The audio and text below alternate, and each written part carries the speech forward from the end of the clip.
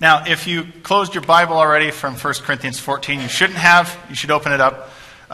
You'll get your money's worth out of it today. We're going to be looking at various parts of that, jumping through the whole thing. There's a little anecdote I came across this week. Husband and wife is in labor, about to give birth, and they need to make it to the hospital, but it looks like they're not going to make it. So the husband calls 911, and the operator on the other line says, "Oh, your wife's in labor. Is this her first child?" And he, in his franticness, says, "No, this is her husband." Do you ever have those days where you miss the point? Where what's going on around you just doesn't seem to equate with what you're actually doing or how you're doing it, or you just miss the point. Might I suggest that as we've been talking about prayer in all of our lives, it is easy sometimes to miss the point of prayer without realizing it. All kinds of good things we can do, but we don't actually get to the fullness of prayer. Because what is prayer really? Prayer is about relationship. It's about relationship with God. It's not about requests that we make. The requests are important, but they're an avenue to where we're going, not the end result. Prayer is about relationship with God. And it's easy to get sidetracked by the good things that we should do in prayer and miss out on the best that God has, which is that communion with His children, that relationship that He wants with us. And so we're going to look at 1 Corinthians 14. Some of you might have been nervous when we read the passage. I hope you aren't by the end. But I hope you are challenged as we go through this, as I have been looking at this over the past few weeks. We're going to learn from the church in Corinth. 1 Corinthians 14, let's go there if you're following along. Let's look at verses 1 through 4 and start there. Paul writes, "Follow the way of love and eagerly desire the gifts of the Spirit, especially prophecy. For anyone who speaks in a tongue does not speak to people but to God. Indeed, no one understands them. They utter mysteries by the Spirit. But the one who prophesies speaks to people for their strengthening, encouraging, and comfort. Anyone who speaks in a tongue edifies themselves, but the one who prophesies edifies the church." Now, as I said, this passage might make some of us nervous in the room because all of a sudden now the pastor's speaking about tongues. And some of you might be worried that glossolalia is going to pop out right now at any time. But we're talking about prophecy too. In any case, we're talking about prayer. Step back for a moment from those two things of tongues and prophecy, and let's recognize that most of us, myself included, were schooled in prayer as those requests, what I was talking about at first. We were schooled in things like ACTS, right, the acronym. Adoration, confession, thanksgiving, supplication. Wonderful acronym, I use it. But for many of us, that's become the end result. That's all we do when it comes to prayer. And imagine to yourself, let's say somebody is going to enter into the world of online dating, and they put all their information in the online dating, whatever it is, app or portal or whatever, and then they get matched up with somebody else. They don't at that point really know that person, do they? They just have some information about that person. Imagine if you want pen pals. Did anybody have a pen pal growing up? I remember writing to a kid in Australia in second grade or something like that for a couple times. We didn't really know each other, but we shared some information about each other. And when we just enter prayer at the level of requests, remember, good thing, but that's all we're doing with prayer. We enter into the world of good, but sometimes there can be some problems that come with that. And we get into the category of a category I don't think exists, which is unanswered prayer. That is to say, if we're just making it down to the transaction, and the transaction doesn't work out the way we want the transaction to work out, and we think God didn't answer the prayer, but we have to recognize that God is perhaps doing something more than simply a transaction. That in prayer we're actually building a relationship with God to walk in the midst of those things that are going on in our lives. So Paul brings up these two interesting categories. And we're going to get to the main topic today is contemplation and meditation. We talked about last week, meditating on God's Word. This is step 2, but we're going to walk into that. Paul's talking about tongues and prophecy. Tongues, when he says it here, he means something fairly specific as far as we can tell. If you look at Acts chapter 2, where you have the day of Pentecost, and you have the disciples and some of the others speaking in tongues. They're speaking in recognizable human languages that they don't speak. That's one way to speak in tongues. If I now all of a sudden spoke Spanish, there were people in the room who only spoke Spanish. I don't speak Spanish, but if I did that, it'd be the Holy Spirit doing that. That's one way to do it. Paul here is talking much more about something like a heavenly tongue. This sort of mysterious language that wouldn't be a human language. And it would function as a personal prayer language. I have friends who speak in tongues, personal prayer language. I personally don't have a personal prayer language. I highly regard their opinion. I highly do. I think it's good. Every time I've ever been in corporate worship, though, where tongues are spoken, I've been in a number of settings. It's always been done incorrectly, but I still very much believe that God uses tongues. We affirm it here. We generally don't do it in corporate worship. And Paul tells us, if it's ever going to happen in corporate worship, it better have interpretation. Paul believes very highly in order in worship. When he talks about prophecy, he's talking about something different, but still in the category of prayer. He says this is the thing that's for the church. What is prophecy? But it's a direct word from the Lord. And if somebody in the assembly has a direct word from the Lord, then we ought to listen, but it ought to be understandable and intelligible. And it ought to have the purpose of building up the church, not the individual. And I don't know about you, but when it comes to prayer, it is, like I said, very easy to leave it at the category of requests, not relationship, or not building much of a relationship with that. And even when I make those requests to God, if you ever had these situations where you pray for a situation, God, will you please enter this situation? It seems hopeless. God, I pray this a lot. God, will you give me an encounter where I can share about you, where I can invite somebody to church? And then God comes in the midst of those situations. And I'll have those conversations, like somebody will come by, but it wasn't the person I expected or the way I expected or the time of day that I expected, and I totally miss God's activity and God's work. And then I see it after the fact, and I think, oh, God acted. And I'm surprised that God responds to my prayers. Anybody else in this category? You get surprised when God responds to our going before Him. Oh, God, forgive my cynical heart that I would doubt you. But God is on the move. That's what Paul's talking about here. God is on the move, and He wants His church to hear what He says. D.A. Carson comments that our God is a thinking, speaking God. There's a lot that you should take in right there. Our God is a thinking, speaking God, and if we will know Him, we must learn to think His thoughts after Him. That is, God's already on the move. Prayer is entering into God's movement, already in process, and us beginning to recognize what God is doing around us. Of course, that can happen in request, but it can happen in much deeper ways. That's what Paul's getting at.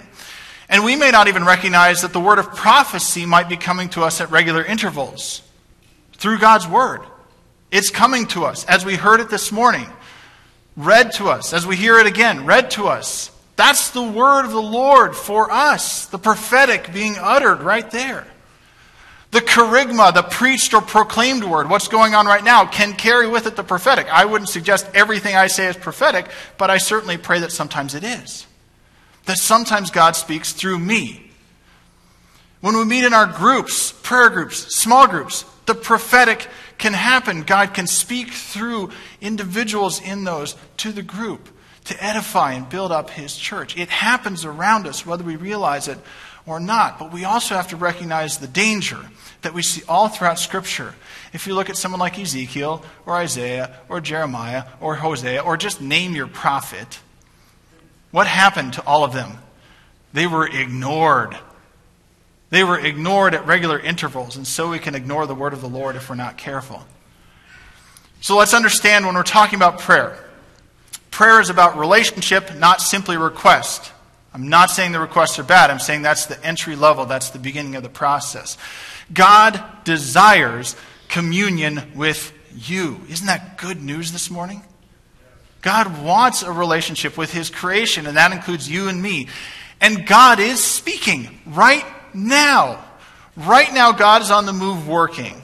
Do you believe it? Is the question. And furthermore, if we're going to hear God, you need to learn to listen to Him. That's where we're going. Now let's continue on with what Paul says, 1 Corinthians 14, 12, and 13.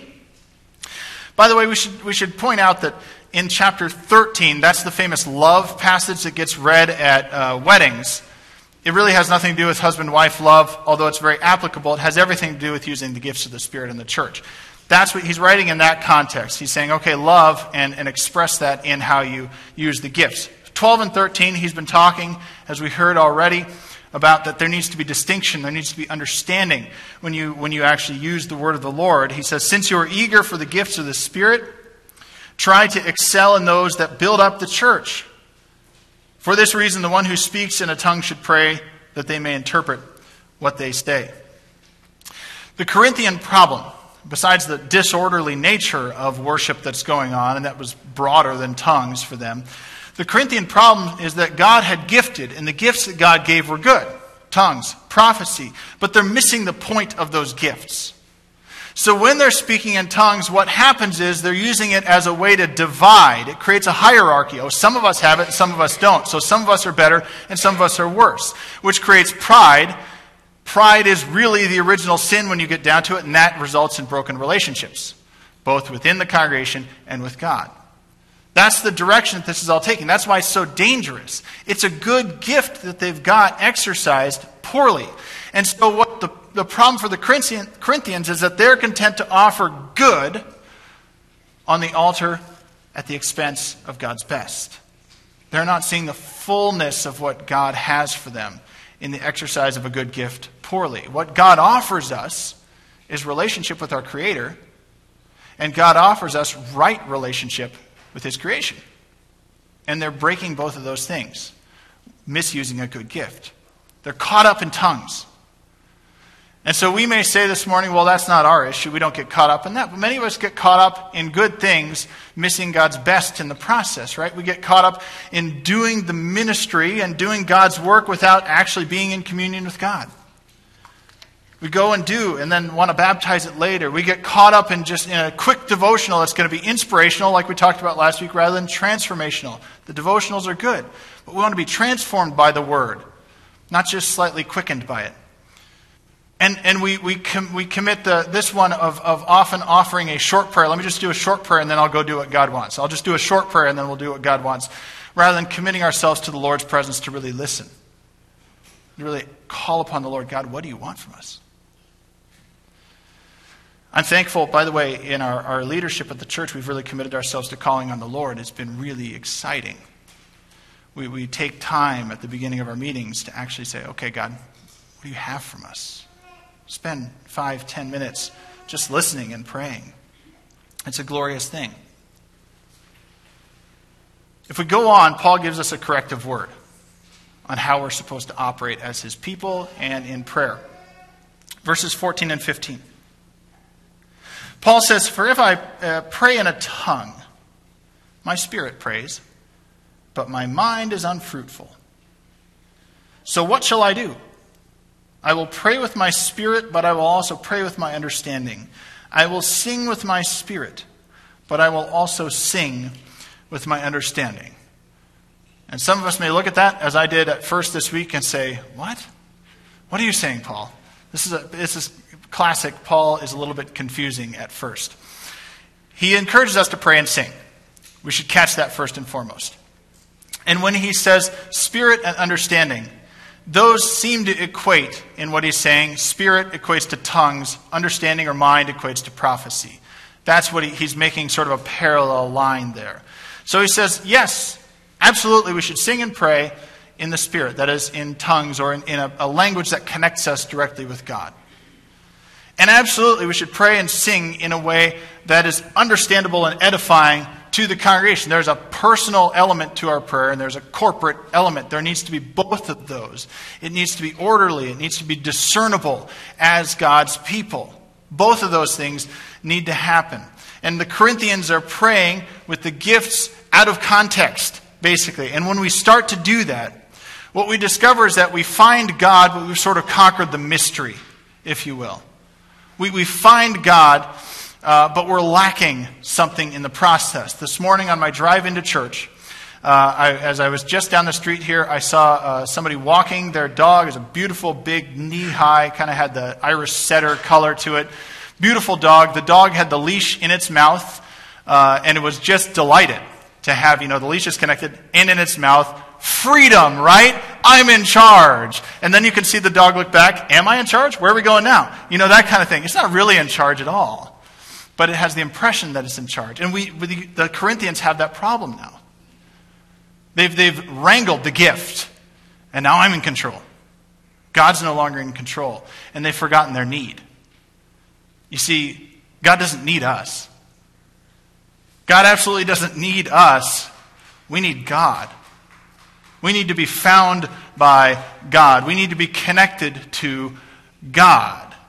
And that's what we're attempting to do in prayer, is connect with God in full, fulfilling relationship. At our home this afternoon, I will likely be watching some NASCAR because I love that on Sunday afternoons. You can make your joke to your neighbor now about turning left. But when it comes over the air, we have an antenna that I just haven't bothered to move outside yet, so it's in the living room. And it's digital, right? We're in the digital age. And as with antennas, right, there can always be interference. With digital antennas, I don't know if you've noticed this in the digital age, but if something blocks the signal, it's choppy. I mean, it's like blocky on half the screen sometimes. Maybe the other half of the screen still goes. Sound cuts in and out in weird ways.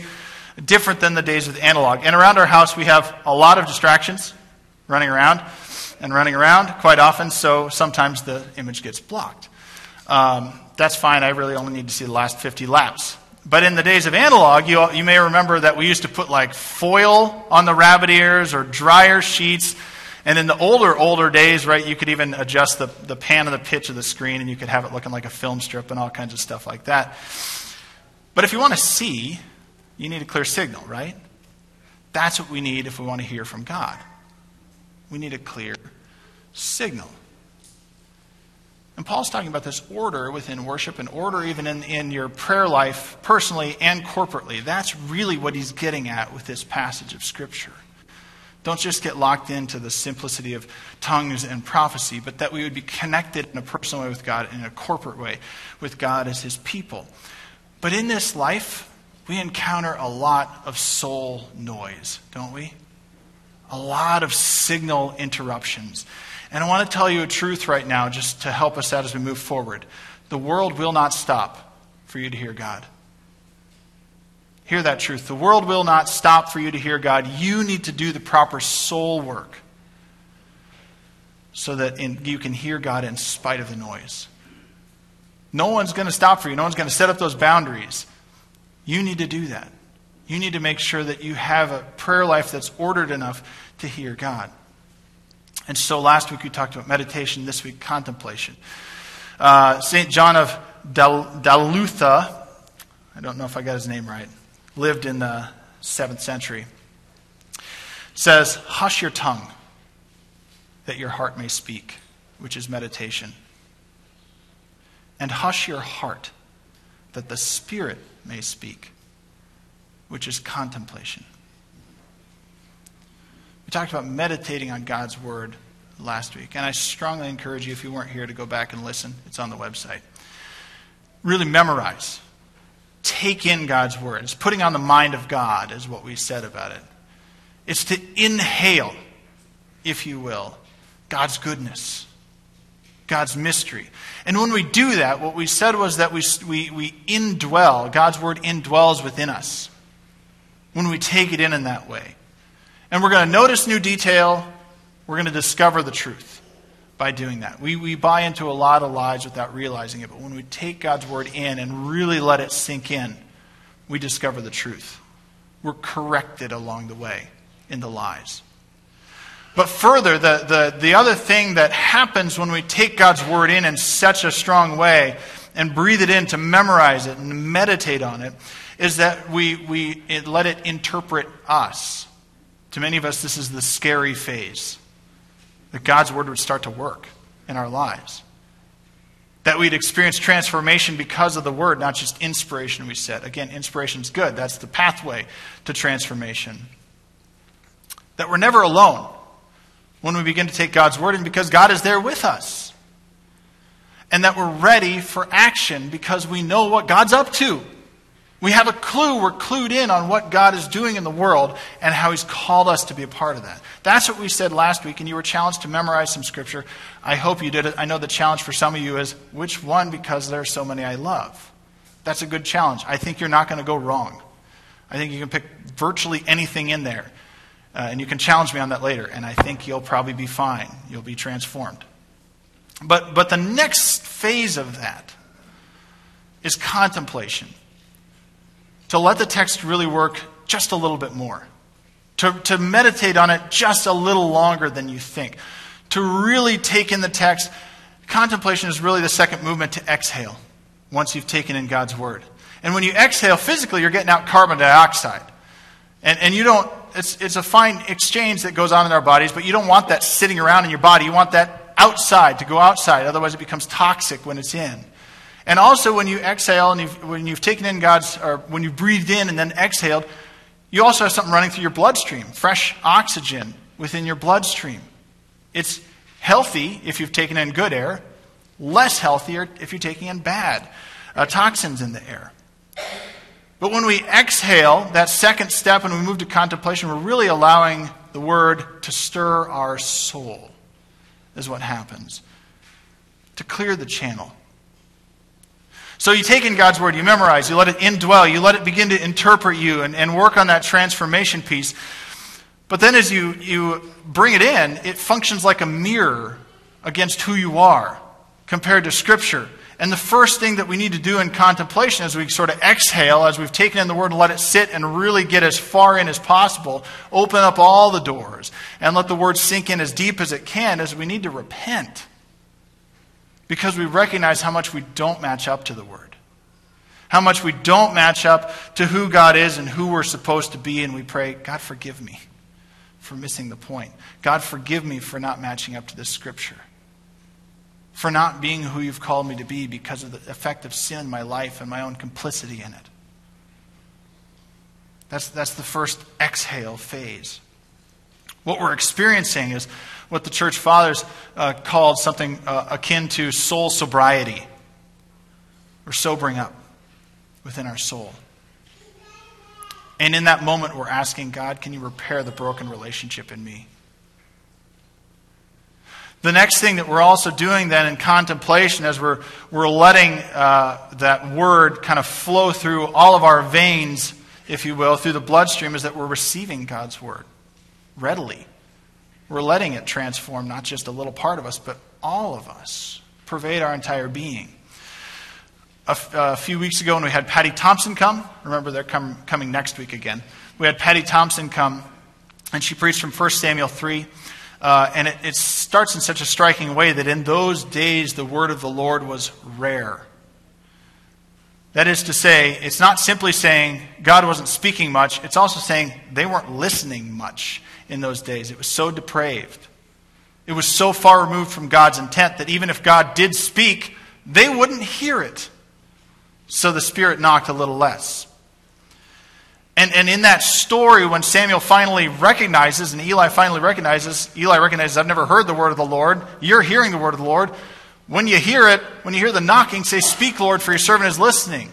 Like they have to figure out how to receive the word in the first place. We have to figure that out. It's an acquired skill to really let it sink in deeply because some of us aren't used to hearing it. The more you do it, the easier it becomes. The more you train yourself, but it's an acquired skill to let the word indwell you, interpret you, and transform you, and to really listen to it. But we need to practice that skill so we can receive the word. And the question becomes, why is it so hard? Right? This is both meditation and contemplation are not things that are done in a vacuum. They're done in our real lives, in our everyday world. They should be able to be done anywhere. Even though sometimes you can take a retreat and go to a quiet place or whatever it is, they should be able to be done anywhere. And I believe they can. But why is it so hard? It's so hard because sometimes the coworker's music in the next cubicle is really way too loud, or it's not what I wanted to hear. Right? Or their attitude is way too loud. I don't know if you've experienced that. Sometimes our family dynamics really stink. There's discord in the home. It's hard to think about anything. And sometimes the kids will not stop making noise, right? There's all kinds of things that will try and disturb that contemplation in us. And we have to be able to do it in spite of the distractions the world throws. I was struck, we heard Psalm 57 this morning. I just want to read verse 1 again and see some highlights of it. I was struck by Psalm 57 this week, a psalm of David. When he says, "Have mercy on me, my God, have mercy on me, for in you I take refuge. I will take refuge in the shadow of your wings until the disaster has passed." And David talks about being oppressed. David talks about how his enemies have teeth like spears, right, and swords. And he's not really just speaking metaphorically, right? His enemies really want to kill him, and probably in mean ways. Those are the kind of people David faced. And yet, he says, "Be exalted, O God." He says, "My heart is steadfast. Awake my soul. I will praise you, for great is your love. Be exalted." Do you hear all the praise in the midst of life's struggles that David gives? I was struck by that because the world will not quiet down for us so that we can hear God clearly. It just won't. It's going to keep attacking. Things are going to keep bothering us. Things are going to keep being thrown at us. Noise is going to happen. There's going to be all kinds of distractions and things running around at us. And if you look at what David does here, he says, "I'm going to put these things before you, God, and I'm going to praise you in spite of all the distractions that come to disturb my soul and take me away from you. Awake my soul, God, so I see you in the midst of all the oppression going on around me." You see, the things life throws at us can become barriers to block us from God or a bridge to take us to God, depending on what we choose. We can block God's presence, say, "God, there's too much. I can't see you. I can't see anything. I just need a little personal time," right? Or we can say, "I'm going to lay all these things down. I'm going to walk to you over all these troubles to you, God, and I want to walk with you in the midst of all that life throws at me so that I hear you clearly. Regardless of the troubles that come, regardless of the oppression that comes, God, I will listen to you through the noise." The world's not going to stop for you and I to listen to God. We need to do the soul work. And ultimately, when it comes down to it, we're training ourselves to listen to God. And we need to allow obedient listening to lead to obedient living. Because that's really the point. That when we learn to listen, we learn to live correctly. We learn to live as God has called us to live. Now, Paul in 1 Corinthians 14 does a classic Paul thing here. I don't know if you heard it in the text. This is so Paul. He says, after all this, he says, "I thank God that I speak in tongues more than all of you." In verse 18. I thank God that I speak in tongues more than all of you. But, he says, in the church, I'd rather speak 5 intelligible words to instruct others than 10,000 words in a tongue. We need to, of course, be ordered in our life of prayer corporately, but also personally. We need to be able to take in God's word appropriately, inhale it, that we can exhale and repent and receive God's word, that we're transformed in the process of taking it in. And that's an act of prayer, is what we're doing.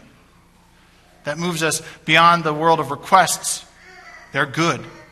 It moves us to God's best, to be in communion with God and recognize what God's doing with those requests fully and completely. And we may not get the whole picture, but what happens, the results of praying in this way, these are just different degrees of prayer, is that we hear God and we receive His presence. What happens when we do this, furthermore, is that when we hear God and receive His presence, we actually see God's vision for what He's doing in the world around us. And as we're transformed, the world's never going to look the same way again. We're going to look at injustice differently, and we're going to look at God's response to it differently, and our response to it, in spite of how God has called us, differently. And even further, miracle of miracles, God doesn't just do something personally with me, but He does something corporately with us to enable us and empower us as His people to actually live out His vision for the world. Isn't that a miraculous thing? That God would do it. He would shape us as a people because we have cleared the channel to hear Him Let's pray together before we go to the table. God, develop in us a deeper relationship than we have today. Let us not walk away hearing the text in perplexity, but with clarity. Let us walk away not thinking, maybe I need to speak this way or that way or pray this way or that way, so much as, God, I just want to know you and I want to be able to hear you. I want to listen obediently so I can live obediently. God, help us clear the clutter in our soul so that we can clearly and effectively hear you and live out your commands. God, you are good, and you call us to your best. Shalom. Help us experience your goodness so we can help enable your best in the world around us, in the midst of all the junk and anxiety and trouble. Let us not put that up as a block before you, but as a bridge to you.